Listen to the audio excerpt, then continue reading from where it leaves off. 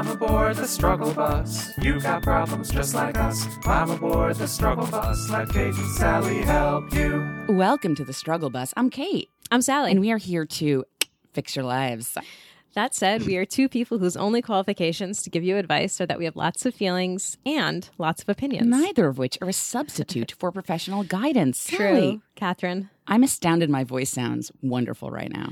I'm astounded that I am upright and mostly making sense so far. I love your shirt. Thank you. This is like... Scoop neck? Yeah, we call it a scoop neck. My plan is to wear it under the hoodie I will put on shortly, but I get so hot when we record because we get activated. We get all activated, so I don't like to put on the hoodie before we start. Yeah, by the way, there was a Twitter exchange about us saying activated instead of triggered. Yeah. And I think that's great. Also, it's different than triggered. Triggered is different than activated. Totally. So to all a couple people who are like, why don't you make up a new word? It's like, well, no. Yeah. Words have meaning in different ways. Words do have meaning. So activated You heard it is here one first. thing. Yeah. But I feel like a couple of people in the thread were like, they appreciate that we use it. Very cool. Yeah. Very cool. Hey, listen, do you have opinions? Nice ones? Tweet at us at StruggleBusPod. Email us at StruggleBusPodcast@gmail.com. Instagram.com/TheStruggleBusPod. Use the hashtag StrugglePodBuds420 to find a struggle buddy. StruggleBusPodcast.com to become a bonus member for as little as $5 a month. We have a new bonus episode coming up. We do. So when you become a member, you get monthly bonus eps. There's 15 up there now. Mm-hmm. And also you get, Sally, tell them what they get besides just that and who our next guest is, because I'm dying. Catherine, if there was ever a time to become a bonus member of the Struggle Bus, it is the month of February, the year of our Lord 2018. Okay, first of all, let me just say that if you donate as little as $5 a month, you get a card in the mail that says "Never Ride Alone." Never, ever, ever. It's a Struggle Bus yellow color. You can write your name on it. It's about the size of a business card. And it's basically your little card to swipe onto the Struggle Bus of life. Yes. No, go. Who's our guest? Okay, so our guest for our February bonus episode is going to be the one and only Rachel Wilkerson Miller. Who's that? So Rachel has many claims to fame, one of which is she's a published author. She's a senior lifestyle editor at BuzzFeed. I really hope I got her title right. Sorry, Rachel. I think that's right. And she is the person who you may know as the person who asked Joe Biden if he would do anything differently. Held Joe Biden to task. Yeah, she's the one who actually asked Joe Biden the question that we've all been wanting to ask him for many a year. And she asked him in front of a big old audience. It was pretty fucking amazing. And she gave me a Mystery Science Theater DVD collection, the one I'm missing out of my entire collection. And oh, shit. I didn't know that. That's cool. Yeah, I told you it was the one I don't have. Oh, damn. Yeah, you're right. You did. Okay. Yeah. And what else did she? I don't know. She's just pretty rad. She's great. She's done a lot of amazing things. We've never met you guys. I'm so excited. Yeah, that Catherine and Rachel never met. It's going to be real fun. So she's going to be on our bonus episode, and she's going to be answering questions. I think maybe, we're not sure, but maybe about like work and career. Yes. No, that's a great topic. Yeah. I just have to make sure she consents to that. But if not that, then something else. And so if you want to hear her delightful voice and her wisdom, and also ours, you should become a member. And it's going to be great. Yeah, StruggleBusPodcast.com for info. Hey, want to become a member of the Facebook group? That's free. Email us at StruggleBusPodcast@gmail.com. Give us the email you use to log into Facebook. And if it doesn't work the first time, if you get a confirm email from me saying, hey, we just added you, and you didn't get the email that denotes that you're added, hey, Courtney, delineate. Sorry, that's a Kids in the Hall joke from way back. Fair enough. She's listening. Hey, just email us back and be like, hey, you know what? I didn't get in. That's okay. 50% people don't because Facebook's complicated. You probably have a filter on them that doesn't even go to your trash. Probably goes straight to your please don't ever show me this. In which case, I can get you in another way. Just let us know. And tweet it to Sally T. Tweet at me at SPK Heller. Very, very small announcement. I'm allowed to say this. Ooh. From former and also current special guest, been on bonus episodes and live shows. Molly Neffel of Radio Dispatch. Yeah. And her husband, Gideon Orion Oliver, are expecting a little person. Well, that Did is you not exciting. know that? I knew that. I You saw did. her, but I was trying to, I feel like people want to see the look when they announce pregnancies of But you like, know in Sex and the Joy City and where his like friends. Miranda fakes the reveal of the sex when she's like, Oh, I don't remember that. they were like, it's a boy, and they're like, she's like, okay, you know. I felt that was your response. Oh no, I'm totally excited. If anyone should make a copy of themselves, oh, absolutely, it's probably Molly Neffel. I hope there's so many of them. So congrats, guys! It's so exciting. All right, opening jibber jabber. So, we have a lot to talk about. First of all, I guess we should start with why we're late. Real quick. Oh, good call. I Yeah. know, right? So you're getting this day of. We can actually do current event news if we wanted to, but Oh we're not boy, that kind breaking. of show. I haven't looked at the news yet today, and I don't want to. Breaking. Something terrible just happened. You're Yeah. really sad and scared. Yeah, it's going to be great. Great day, you guys. Everyone is good right now. Okay. So good to be here. We missed you. Yes, we did. We were going to record, but person number one, I'm raising my hand, had a stomach bug. That turned into a very, let's just say, no need to go into details. You all know what it is. You get it. But Sally, had I not canceled on you, the exact time I would have been en route to you is when it officially kicked in. Ooh. So we're happy that we made that decision. I am real glad you called that. Thank you. So then, of course, it's a 24-hour thing. I was like, I feel much better. Sally, and then... Yeah, when you were ready to record because you were feeling better, I was like, here's the thing. Yeah. I am half dead. How you feeling? I'm feeling better. I'm feeling like I am like about 75, 80% of a human being. Not firing on all cylinders, but not firing on zero cylinders. You had the So most that's good. divisive tweet I've ever seen of yours. I've never alienated more people. Listen, you guys, I have a lot of opinions, as you know. I'm never one to hide my opinions, but one of my most mild and uncontroversial opinions really whipped people into a froth on Kizzy. Twitter. I've never had so many replies. That's not true. Rarely does one tweet get like so many replies. But basically, what I tweeted was that the worst thing about being sick is that you have to drink tea. Now, listen, you guys, tea is fine. Tea doesn't need a defender. Tea is batting 1,000. I prefer coffee, and I think that's okay. And being sick is rough because you want to drink tea because it feels better on your throat than coffee. For me, coffee is not as appealing when I'm sick, but I really, really love coffee. And the way I feel about tea is it's fine. And the way I feel about coffee is it's fantastic. Ginger ale, lemonade, different things. Totally different things. Right tool for the job, depending on what you need. Thank you. So I tweeted that, and two people were like, "Oh man, I feel you. Like I prefer coffee." And one person was like, "Yeah, I'm sick and I miss coffee." And I was like, "Yes, that is how I feel." And then like a bunch of people were like, "Tea is really good." And people we know and love were like, Sally, I love you, but Yeah. I was like, listen, you guys, like we can all have our opinions about tea.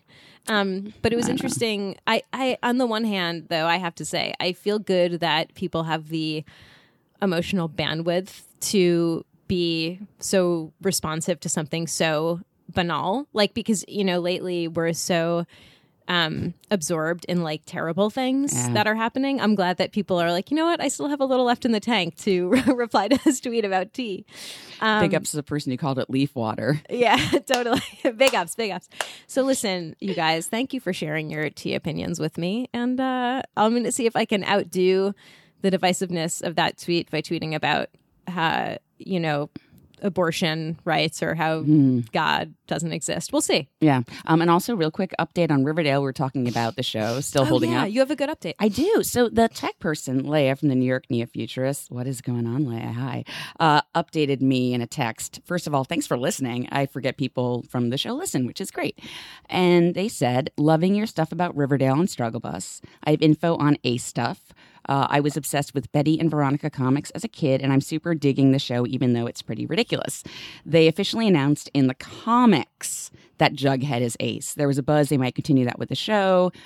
Spoiler alert, they didn't, et cetera, et cetera. And also, Perry the Platypus is from Phineas and Ferb, which is a fantastic show. And I remember I actually did remember after we were talking, but I didn't feel like going back into it. But Phineas and Ferb, guys, get into it. Leia, thank you. Okay. Wait, the Platypus is amazing. I'm so glad that came You're back gonna up. love it. I stopped reading Archie in like 1989, so that's why I didn't know about that storyline. But that sucks because in the show, so far, he doesn't seem to identify as asexual because he's They don't hitting that R-E. Can I? Oh, Don't maybe I tell shouldn't. me. Sorry. Oh It's- shit! You don't know yet. Oh my god. No, I'm still in the beginning. Oh, I feel so bad. It's fine. I get it. But, well, Leia I'm already so glad I spoiled it for me, but I'm I'm so still glad I going to didn't watch say it. who. Anyway, so no. Archie. Yes. Just Archie. kidding. Yeah, it sucks. Like, they could have addressed that in that show. They addressed, like, everything. Yeah, It's not like it would come out of nowhere. They could have just made him not sexual. They could have just made him Yeah. asexual. Yeah. Yeah. There's a lot of storylines in that show. They don't need another one. That's so true. Okay. Sorry, I should rephrase. They do need another one, but not necessarily about fucking. Right. How about that? Yes, I knew what you meant. All right, cool. Let's actually do Jibber Jabber. Okay, now let's Do you wanna actually go jibber first, jabber. or Well, I do want to hear both of your things. oh boy. Okay. right Well, away. the Riverdale update. That's the thing. Okay, I thought you were going to update me on how you're liking it and where you are in the show. Still in the near beginning stages, third episode, because everyone's sick, people are working. Right. It's been kind of hectic. Okay, So, but you're still into it. yeah. Do you have time for a little story? That's what I'm here Excellent. for. Gather around, for I have a story to tell. Content note for bodily fluids. Okay. So I'm going to try to keep this brief, and I am working on this for a storytelling show because this is amazing to me. Okay. You know how, like, when the universe collides and you're like, and you look up in the sky and go, I see what you did there. Yeah. So if I have a guardian person, they got a great sense of humor, and I respect that. Okay. I finished my 11-week run with the New York Neo-Futurists. Technically, it was a 9-week run, but I did 2 weeks of best of. It was a long run. It was fantastic. When I first joined the company, I had a few things that I felt vulnerable about. One of them is the potential of having to eat hot sauce or jalapenos on stage. That's one of their, like, go-tos is physical discomfort. And also just something embarrassing, things like that. Yeah. Get into the company, realize you never, ever have to do anything at all. If you're ever uncomfortable, you don't have to be in a certain play, which is great. So during my 6-month review, one of the things is we want to see you take more personal risk. Now, Sally, you've seen the show and you know me. I've done literally everything there is to do on stage. Naked, talk about really tough topics. Your first show, Yeah. you were topless. I was, and not just my underwear, right? Yeah. Yeah. As I seem to remember. Sure. I think I did a piece about sexual assault. Yeah. You know how it is. The All huge. right. So this run, I decided to really go there. And I was like, you know what? Fuck it. And I talked about this, I think, on the bonus app, maybe. American Dream Roulette, the play where we put Tabasco in the hot dogs, and we have a roulette wheel that I built, and whoever has to eat it, it's a shame thing about capitalism. Oh, shit. Brilliant thing I wrote. It's fine. But when it actually got in, I had a really rough therapy session about that specific play because it's dealing with nuclear war and also dealing with hot sauce. But this is me taking personal risk. So the play gets in, and I'm like, wow, this is really, I was only the hot dog person once, but it wasn't that bad. But I figured out how to dig the hole deeper and put, like, a lot more hot sauce in. Oh, shit. Number one. Number two, I wrote this really beautiful play where I get into a leotard on stage in front of the audience, buck naked, while talking about my gymnastics teacher who molested the students. Beautiful play. That was not risky for me, it turns out. It was great. And then I wrote one that I was sick to my stomach, and I'm not going to go into great detail, called Let's Make a Pee Tape. Oh, boy. It's brilliant. It's got a great commentary about fetishes and how fetishes shouldn't be. It's basically the gist of it is the president allegedly is getting blackmailed by Putin because there's a pee tape with sex workers in a Russian hotel. And the gist of it is like, hey, let's all make a pee tape right now together. And if we all do it, there's nothing to be ashamed about. Fetishes are totally normal. Yeah. And I knew I would have to have somebody pee on stage, and that person would likely have to be me. And, in buckets. My first draft of it had us in a kiddie pool doing it. But listen, it finally got in. Whoa. And I was sick to my stomach the entire week because I really did. I've never peed on stage. We were covered up. There was nothing to be, quote unquote, embarrassed about. Wait. So, okay, well, you're going to say. Keep Okay. going. What were you going to say? Well, I was going to say, so. This all leads to a point. So, can the audience see you peeing? Yeah. Or is it. Okay. But, like, are you behind anything, or they're watching the whole process? Yeah, we're wearing like dresses. So a friend of mine, I won't say their name, did it with me on stage, agreed to do it, and it was great to have a pee buddy. We're wearing like dresses so it covers up. We're in buckets. It was very well thought out. Okay, got it. It went through weeks of pitching and not getting in and me assuming like, and then it was my last week. They're like, fine, you can do pee tape. And I was like, what? This is very important to know. Okay. So it's the last week and we're doing the pee tape, and I spent all week just panicking, like shaking. I'm still like thinking about it. I've never done that on stage. It's not weird to me to pee in front of people, but I was doing something that I didn't know if I could do, right? So Friday night rolls around, drinking so much water. And everyone's like, what's the worst that could happen? I'm talking to a couple people about it. And I'm like, all right, fine. And luckily, Fox News the night before was talking about the alleged pee tape. So it was in the news. So it was like perfect. It gets pulled. And by the way, we don't know what order the show's in. Right. But the audience chooses it every night. So towards the end, it gets pulled.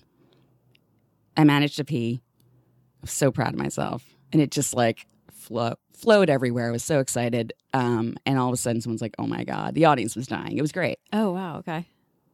Sally, I got into the bucket at first. And then I was just so thrilled that I ended up peeing all over the stage. Oh my God. Oh my God. Oh my God. That's incredible. And you know when you have that dream as an actor of people laughing at you and you're naked? It was like that. But I was like, oh my, what? But I knew it was great. It worked out. And then one of the next plays called was American Dream Roulette. Who got the hot dog, Sally? And then oh my God, we do a play called Deja Irish Exit where we do the same play but from before again. And slowly one of us, one at a time, leave. And I'm one of the last persons to leave. So I had to do American Dream Roulette again. Oh my God. And then the monologue was picked. Oh my God. So I couldn't even speak. And there's just hot sauce. And I'm just trying to get the words out. The audience is there for it, though. You know what I mean? Yeah. And then I peed on. Wow. It was night. A trifecta of humiliation title. And after the show, I turned to one of my castmates, Connor, and I was like, I'm never going to live this down. He's like, no, you never will, but in a good way. Holy shit. And luckily one of the San Francisco Neos was there and their friends were like, we just want to give you a hug. Like after, like everyone knew like, wow, you went through it. Yeah, like that was shit. Watching Catherine Heller specifically going through it. But I did it and it was, I had to laugh because of course I peed on the stage. That's incredible. Of course I did. Yeah, you literally peed on stage. On the stage. But to be fair, my other Neo friends, I was texting with some of them the next day. We're like, yeah, I've done that too. I missed, like, they've done that on stage before in other plays, right? Like, or missed a bucket or accidentally did a thing. And everyone's like, Catherine, we heard what happened last night. Kudos. And so it was like a rite of passage. But the point is, this things I was most afraid of, it could be worse. And I did it. You did them all in a row. Yeah. That's a long story. So I the thought of peeing in front of anyone, let alone an audience, is like just makes my blood run cold. Same. Yeah. Damn. Anyway. I feel like God was testing you. It was. You're like Job. It was a very hilarious God who's like, oh, and by the way, by the way. A God who has an amazing sense of humor and loves screwball comedies. And it's all on tape. I have that entire play on tape. Wow. Because it's P-tape. All right, Sally. Okay. You had a bad week. Oh, man. I'm still in a bad week. So I wrote this down when we were going to record a few days ago, and I was talking about the week that had gone by, but, as in last week. But this week has been pretty bad, too. Everything is fine, you guys, but I am going through something extremely trying in my life that is very stressful, and I'm okay. No one worry. The core components of my life that I need to be in place are totally in place and healthy and strong. But I'm going through a thing that's probably the hardest thing I've gone through in a while, if not in the top 3 ever. And so I was feeling really terrible last week. And then at the end of that week, I got sick, I think because of how run down and stressed out I've been. So my jibber jabber is that I feel terrible. And I started watching The Leftovers. Thoughts? Have you seen it? Yes. The whole thing? I didn't get too into it. Okay. But my boyfriend is obsessed with it. Oh, good. Okay. So I'm like not clear on like who watches the show. I don't know like who the audience is. Alex does. Alex is okay. I would like to start a Leftovers podcast with Alex. I'm really into it. It's coming at a time in my life when just like the timing is right for needing something that's like really heavy, really like existential and mysterious, and it's working for me. So I've been watching it. I started it last week, and I'm like in the beginning of season 3, which is the last season. The acting is exceptional and the writing is amazing, and I wanted to like it. Yeah. I've definitely seen scenes from it that Alex shows me. So you got to see this monologue or something. It's beautiful. It's a great show. Yeah. I just can't really get into it. No, that's fair. Yeah, it's very like specific. Amy Brenneman. Yes. Do you know what else has she been in? She's like been in a lot of stuff. Now that I'm thinking about it, I don't even know what I recognize her from. Mm-hmm. But she's She's awesome. And yeah, the acting is really good. But anyway, so I've been watching that, and I've also been playing this video game called Firewatch. Oh, neat. Where you're a fire lookout at a national forest in like Wyoming. What? Yeah, and you just like wander around the national forest, like hiking around, like you know, like solving problems. And I texted friend of the show and friend Lucas. Oh yeah. And I was like, "What's the deal with Firewatch? Is it good? Will I like it?" And he was like, "It's awesome." So great. I've been playing that and watching The Leftovers, and that's like all I've been doing. Can you watch for fires and watch The Leftovers? That would be amazing. Oh, okay. How often does a fire break out? Well, so far there hasn't been a fire, but there's been like other like smaller crises. And you handle it. I've handled it. Mm-hmm. It makes me feel pretty accomplished. I'm not going to lie. Yeah. Oh, and the main character, you play this guy who's voiced by Rich Summer. Is that his name? Rich Summer? The guy who plays Harry in Mad Men? Yes. He has like a great voice. Yes. Anyway, so my point is everything's been kind of shitty. So I've been just like escaping to other worlds, and that's what I'm doing. Can you play Firewatch like on the computer? Because I want to play it. Yeah, you can. Can we I'll play send together? you a link. It's kind of like a solo thing. Oh, okay. But it's like it's it so should fun. be a joint job. It should be like a buddy. That would be so like fun. We have CB radios, and we're like, yeah. How you doing, Sally? See ya. 10-4, good buddy. Someone invent that game so Catherine and I can play it together. Awesome. Well, hey, should we get to a thing we did for self-care? Yeah, Or we did you definitely wanna- should. okay. No, I think we've jibber-jabbered long enough. We sure have. Okay, so a thing we did for self-care. I just wrote down trust my body. When I was like, I'm feeling sick, Sally. I was right. Correct. So I called it as I saw it. Yeah, you did. Sally, what'd you do? Oh, okay, we're going brief. Yeah. We have a lot of we have long emails. Yeah, we have long emails, and we just jibber-jabbered the house down. I wallowed.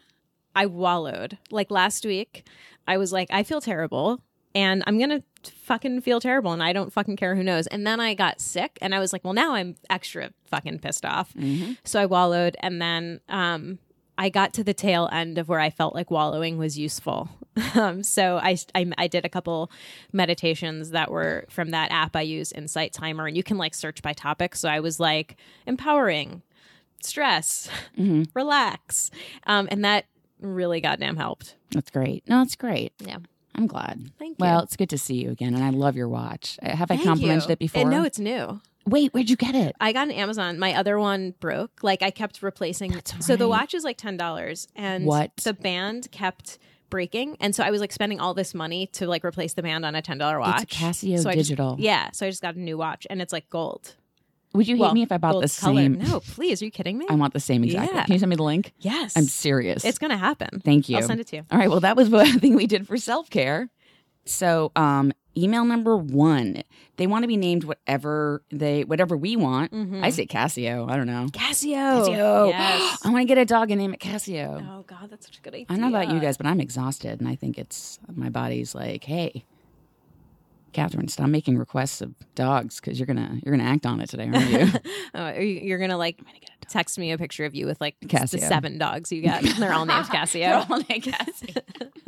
Casio 1980, Casio 1981. Cool. So Casio, great. Do you want to read it or shall I? I can read. Yeah, do you mind reading? Not at all. Okay, cool.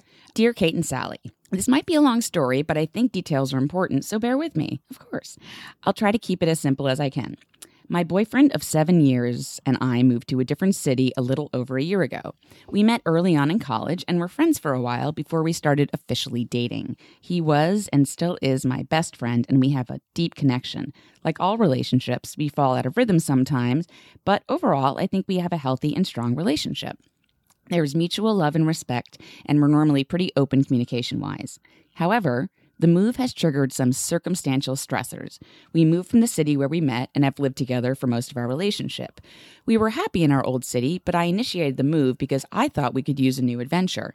We felt comfortable there, but I was afraid comfort would lead to stagnancy. Plus, as a writer and an artist, we weren't finding a ton of opportunity there. Looking back, though, I'm seeing how much opportunity we passed up. You don't know what you got until it's gone is definitely true. Still, I'm proud of us for making the move because the intention was to learn and grow and progress ourselves. Progress ourselves? Progress ourselves. Things have been a lot different than I imagined them to be, though. I was able to find work relatively quickly. He, however, has not had the same luck. He's been unemployed for the entire time we've been here. We've also been living with his parents. That was the plan so that we could save money for once instead of living paycheck to pay rent. Our plan was to save up for a year, however, because I am the only one working. We haven't been able to save up much, and our time at his parents' place is obviously being extended. Also, the price of living is extremely high here compared to where we were before. I've had a hard time figuring out what to do and where to go from here. I've been supportive and patient and continually help him search for work.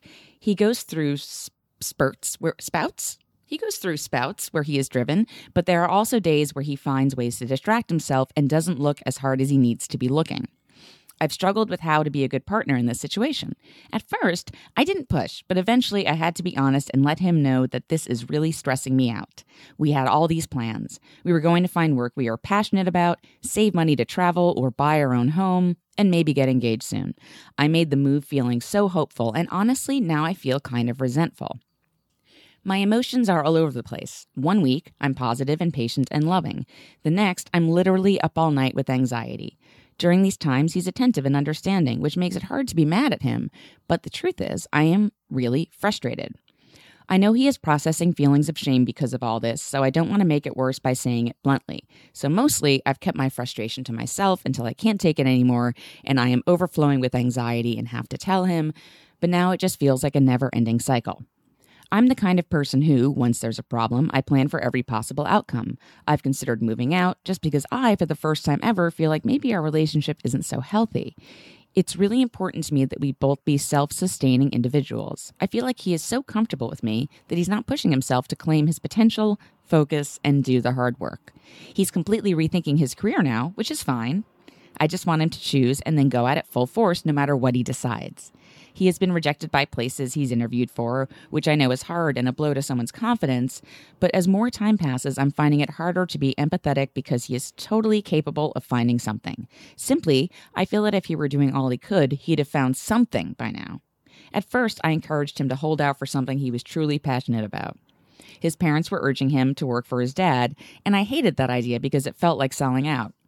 Now I wouldn't care if he was bartending or something and doing his art on the side as long as he was working hard at it. I also think maybe I'm too hard on him sometimes because I am someone who is really hard on myself with certain things. Not that I'm verbally or mentally abusive in any way. I just feel like maybe I internally judge him unfairly because I also do that to myself. Well, those are the basics. It's hard being in this situation in a new city where I don't have my usual support system. I could vent more, but this is the heart of the issue. We came here with momentum, and now it feels like we're totally stuck, and it makes me really sad. I don't want this to be the end of us. I feel like if we can get through it, it will make our bond even stronger, but I have my doubts, which makes me feel terrible. I can't do the work for him, and I feel like I'm enabling if I just wait around and watch him waste his potential. I appreciate any advice you guys have because I feel pretty lost. I haven't really been able to talk to anyone about it. You guys suggest therapy a lot, which I'm considering. Thank you so much for listening. Sincerely, Cassio. And they sent a picture of their dogs, which are adorable. Thank you, Cassio. They're adorable, and they look like they're sitting for an old-timey portrait that you would see like in a museum. Yes. There's drapery. Yeah, there's drapery. It's amazing. So, okay, Cassio. Well, here's the thing. Excuse me. What I'm getting from your email is that like you're in the driver's seat for a lot of the decisions in your relationship, like moving because you were worried that you'd be stagnant, and feeling like he's going to be selling out if he takes a particular job, and feeling like he's not like moving in the right direction.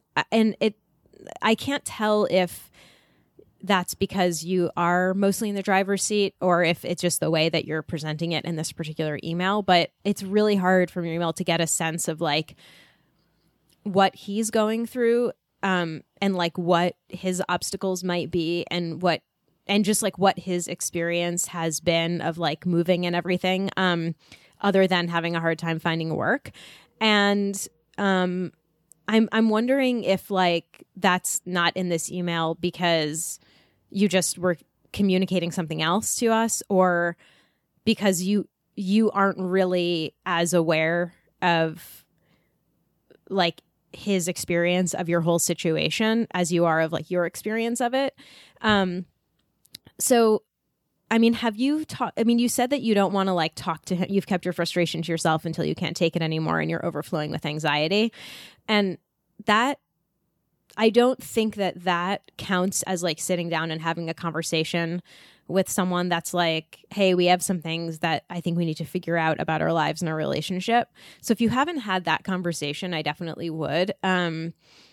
It's like in your email, I feel like the issue of him not finding work is like jumbled up with you thinking the relationship isn't working out and thinking about ending it. And I can't really tell why you like, I can't really tell like why those two things feel intertwined, which is not to say that like, there aren't reasons that they could be intertwined, but I don't like understand them from the email you wrote. So I guess like the thing that I would suggest is that you talk to him about the situation you guys are in and like have an open conversation about, I don't know, man. Like it just, you know, you're saying that like you guys moved because you thought maybe you'd be stagnant. Like, did your partner, like, did he want to move? How does he feel about having moved? Like, it's pretty hard for me to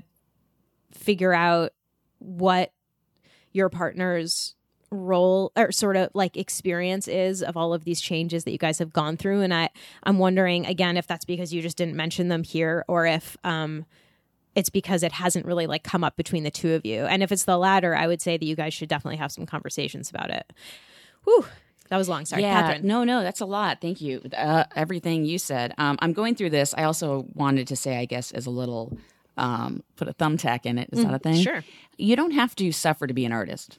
First of all, I know that you said a couple times that working for his dad would have been, you know, selling out. I hope you know, I mean, if you haven't listened to the entire catalog of Struggle Bus, and I've said this before, I used to work at a hedge fund for a hot second. And by that, I mean like 6 years because I needed to save money and pay off things. And I was the most prolific, I think, because I had a sense of I wasn't worried about where's my next paycheck coming from. Now, currently I live not paycheck to paycheck per se, but I also am like working very long days and doing a lot of amazing things. And one's like, you've did it, you've got it, you're living this artist life. But I will tell you right now that it is real hard and it doesn't, you can still be an artist and also be working a day job, you know, there's nothing wrong with that. So if that is the case, please, you know, don't be so hard on yourselves.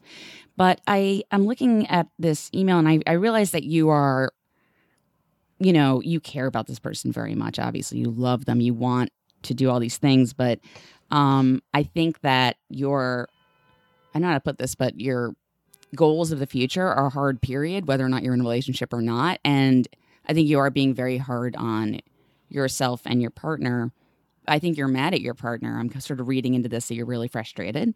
And I think if you do have access to therapy, that's a good place to start unpacking what's going on with you. Because listen, there's a ton of reasons to be mad at somebody, but at the end of the day, I always have to look inward of why I got so activated at a specific thing. And I think that that's going to be really important to explore for the future of your relationship, but also the future of you, Cassio. You know, this is, for all intents and purposes, you guys are doing okay. You know, it's not the worst thing in the world, but you're already creating ideas in your head that you're failing at. I'm going to read the sentence. You know, we were going to find work we're passionate about, save money to travel, or buy our own home and maybe get engaged soon. I turn 42 in 3 weeks, and I have done very few of these things. And not because I didn't want all these things, but life takes you places. Mm-hmm. And you can set a goal, but it's sometimes hard to know how life's going to pan out. So first, you know, start right there. You just don't know what's going to happen. You're unhappy where you are. It sounds like your partner is. I think a discussion is very much that needs to happen, but I also hope you can listen to them too, because you don't know what's going on. Being home could be weird for them. Maybe, you know, being home for me, my boyfriend's like, oh, I really get you when you're home because I turn into a different person, you know? Yeah, totally. And that's one thing. I mean, there's a litany of things. Definitely a conversation is in order. And I want you to look at you, Cassio. Why are you being so hard on them? Why are you still being so hard on you? Are you happy? It's okay if you're not happy. You don't have to be happy in your relationship, but then what are you going to do about it? Mm-hmm. And you're not the boss of this person. I think you know that, but you want them to be motivated. You can't wish that upon somebody. Mm-hmm. That's not fair. If you really want to have things go forward, your partner's going to have to decide how to motivate themselves. You can only ask for so much. And there comes a point where you might be asking for things that are impossible to wish upon another person. Does that make sense? Yeah, totally. Yeah, and like I think that like if I were in your situation, I would be really frustrated. That I was the only one earning a paycheck and that all these goals that I had with my partner weren't coming together because they weren't saving money, or earning money and able to save money. I think it's like totally fair for you to be angry and resentful about that. I think that if you don't communicate that to your partner and don't make a plan for how to address that, it's like you're not really giving your partner a chance to like correct the situation.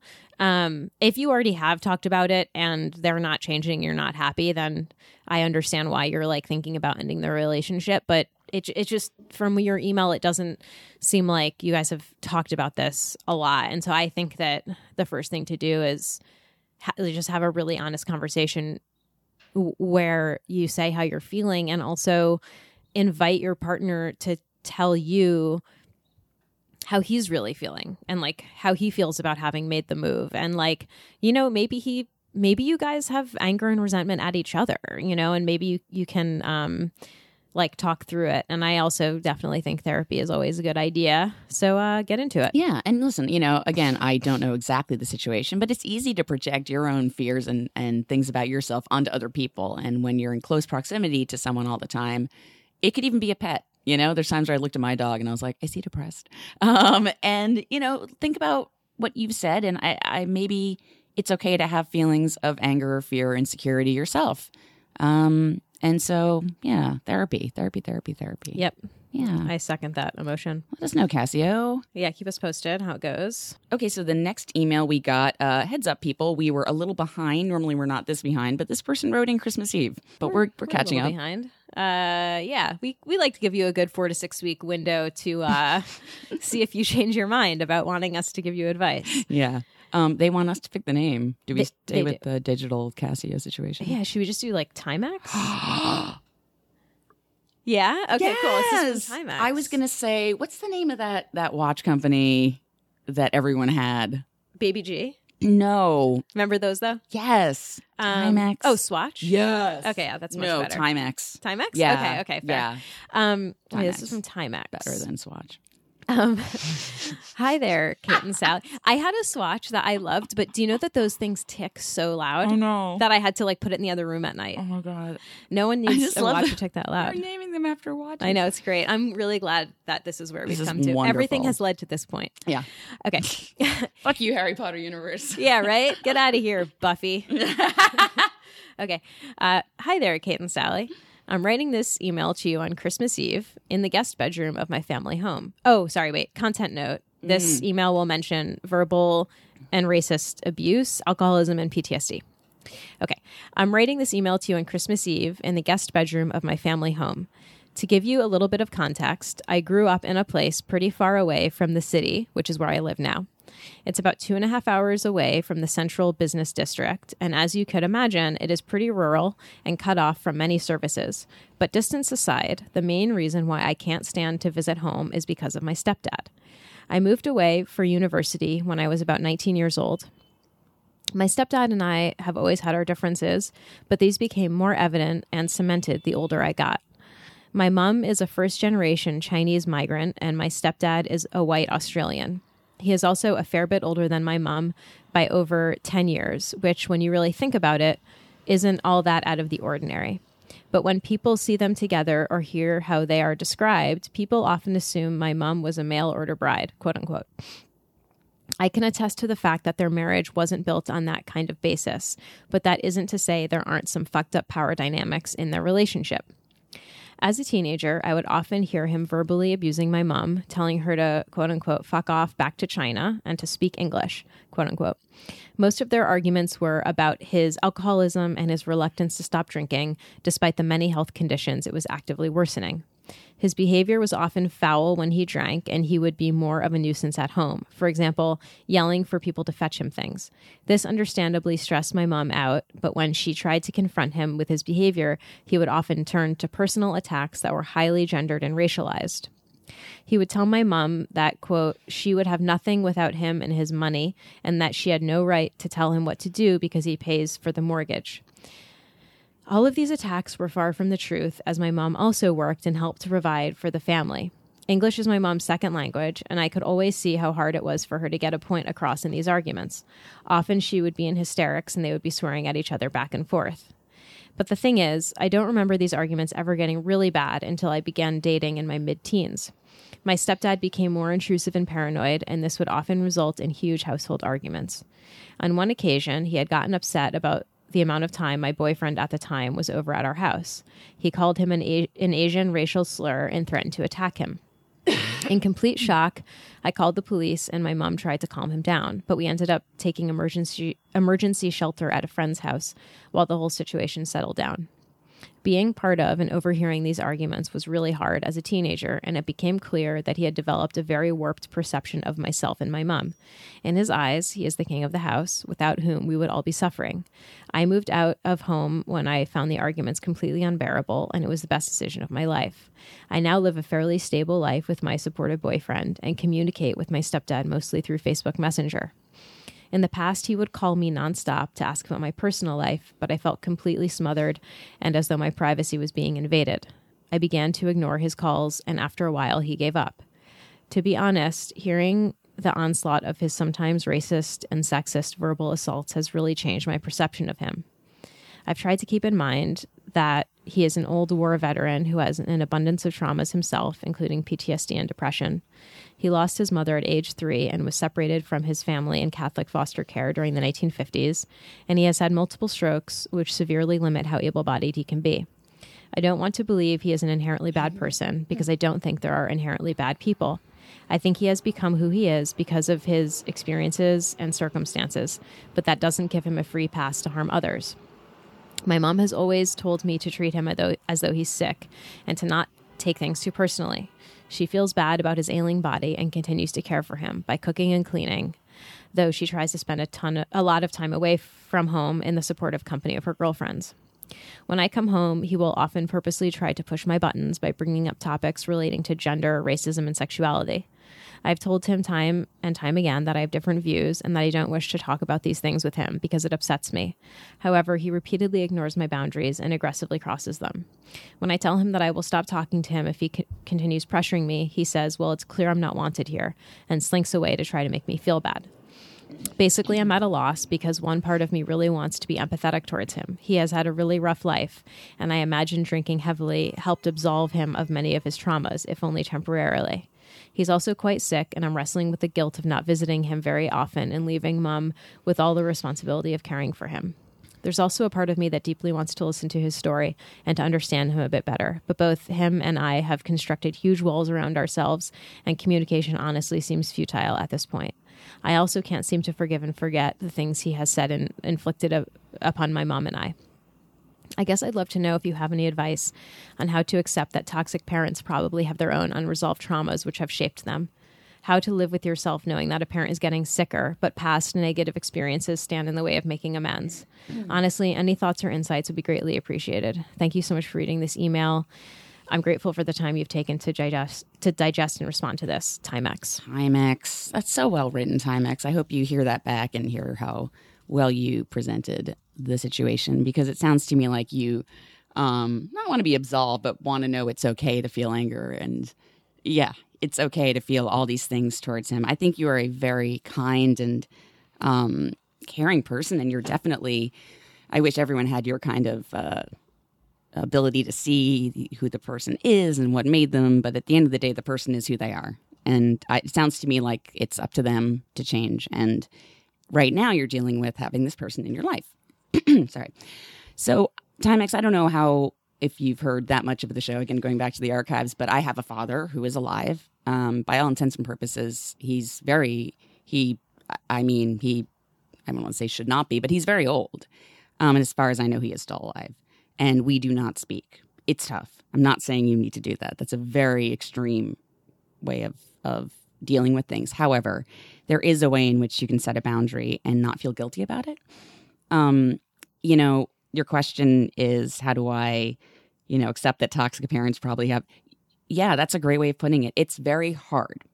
And it's very easy to excuse people. Oh, this person had this. And I honestly, my dad's had a rough life. I've definitely thought about that.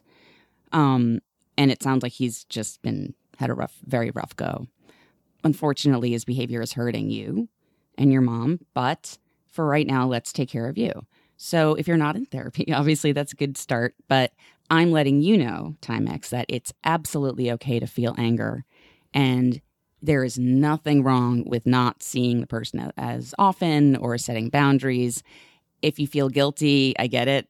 That may happen, but please think about what this person is doing to you and your emotional well-being. And think about going in down the future, if you have kids or friends or whatever your life is, you don't want this weighing on you either, right? You want to start cleansing that toxicity. And it starts with looking inward and realizing maybe you're angry and maybe you're upset or sad or who knows. But right now, you have to take care of you, People have had rough things happen to them in the entire world. It's tough, but it's okay to be mad and it's okay to set boundaries, Sally. Yeah, I agree with everything Catherine just said. I think that, you said you want advice on how to accept that toxic parents probably have their own unresolved traumas which have shaped them. I feel like you already understand that and you already know it. You've set really good boundaries. Like you try not to go home. You only communicate with him over Messenger. You tell him, verbally, like, I'm not going to talk about this with you. Like you're doing all the things you need to do to protect yourself from him. And it sounds like you have a fully integrated understanding of how he's gotten to be the way he is. And that I think is actually the hardest thing to do, those two things, creating boundaries and just accepting the fact that your parents are the people they are. I think those are the hardest things to do. And I think that, from there, I agree that it is about processing and living with the fact that this is just the way it is. And honestly, I really think that happens in therapy. And maybe a group would be good too, Yes. talking to other people who are in similar situations with their parents. But I think this is the kind of thing where and I feel like you're sort of alluding to this, where it's not really about fixing something with your stepdad. It's more about just coming to a feeling of relative peace, for lack of a better word, with what the situation is. And that I think is something that takes just a lot of processing and reflecting with a therapist. And I also I'm also just wondering if you didn't really mention, I know you feel a lot of sympathy for your mom and bad for what she's gone through, but I just wouldn't be surprised if there was also some stuff in there about anger for maybe putting you through this dude's treatment, and also continuing to care for him even though he's terrible to her. And I'm not trying to tell you how you feel, and I don't mean to be more inside your head than you want me to be, because you didn't really mention that in the email. But I feel sometimes when you have a situation, well, I'll speak from experience, and when all of my feelings of discontent or anger or whatever are focused on one person, it's usually because it's quote unquote easiest to focus it all on that person. But there's actually, it's harder to come to terms with being angry and having feelings of anger at another person. And so I imagine that might also come up if you were to talk about this in therapy. But again, that's just a guess, and I'm projecting onto you, and I don't mean to be too up in your business, but that's just one observation. Yeah, I've been thinking a lot about my best friend. What happened? There's hair on the microphone? It's a fuzz. Oh, fun. My best friend from elementary school, Rachel. Hey, if you're listening. Hey, Rachel. I was thinking a lot about her recently, and I forget exactly why, but she also she was first estranged from her father at a young age. I think 9 or 10 she was. I'm not quite sure exactly the age, but I remember when she sat me down in the cubby in elementary school and was like, hey, heard about the divorce. And I was like, yeah. Because, my parents got divorced. She's like, so like, how you doing? I was like, I don't know, things are whatever. And then when I stopped talking to my dad, she was really there for me at a young age in hindsight. She's like, anything you want to talk about or whatever. Wow. I Okay, know. Rachel. Okay, 10 year. Do you say 10-year-old? I mean, we were young. Wow. Okay. Yeah, and because I stopped talking to him when I was he stopped talking to me. Who are we kidding? Let's just get that Let's right. just get that right. But it was really, hearing her talk about it, and the stuff that, it's a tough decision no matter what age. But that helped me. So when you said group therapy things, or just like even online, it just so helps to talk to someone else about it. It really makes a difference, and I think it made a huge difference. I actually am really grateful. I probably owe her a phone call. I'm just thinking about that and how much that's great advice too. And listen, you've basically laid it all out here, Timex. It's there. He's abusive. I think just the toughest part is recognizing that it is okay to continue on with your life and keep boundaries, because it really, really sucks, but there's only so much you can do to help this person, and it's not your job. And you got to help you first. And I want to make sure you can thrive in this world and be the best you can be. So don't feel guilty. A lot of people have boundaries with family members, myself included. And I shared the story about my dad, not to one up anyone, like, well, I actually don't talk to him, but just to share with you that that's the thing that I did and that I still struggle with. But I will say, I was going to struggle either way. I'd rather struggle with it and not have the toxicity than struggling with it and having the toxicity. It's a really good point. Yeah. You never not struggle with it, but it depends on, but it comes down to how would you rather struggle with or without more of it? Exactly. Yeah. Yeah. Timex, I think you're crushing it. You're already handling the shit out of this situation. And I think there are just some like next level steps you can take to like feel better, or feel, I don't know, better. Better. But keep us posted. Let us know how it goes. It's been a while since Christmas Eve.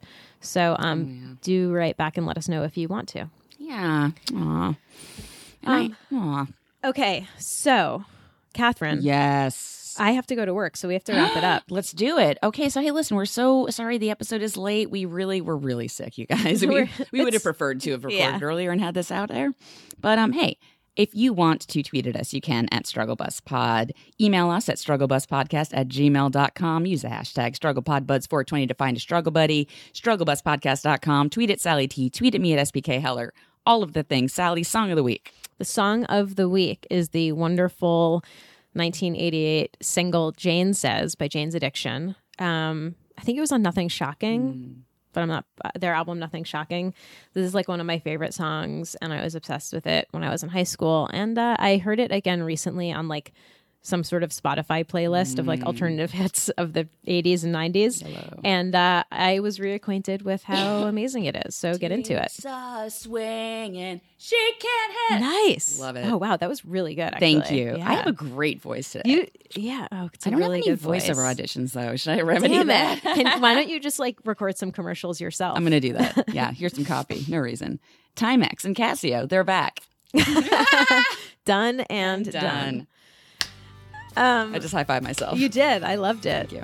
All right. Hey, thank you. Thank you so much for listening. How do we end the show? That sounded right. Okay. I'm Sally. Bye. Bye. Jane says, I'm done with Sergio.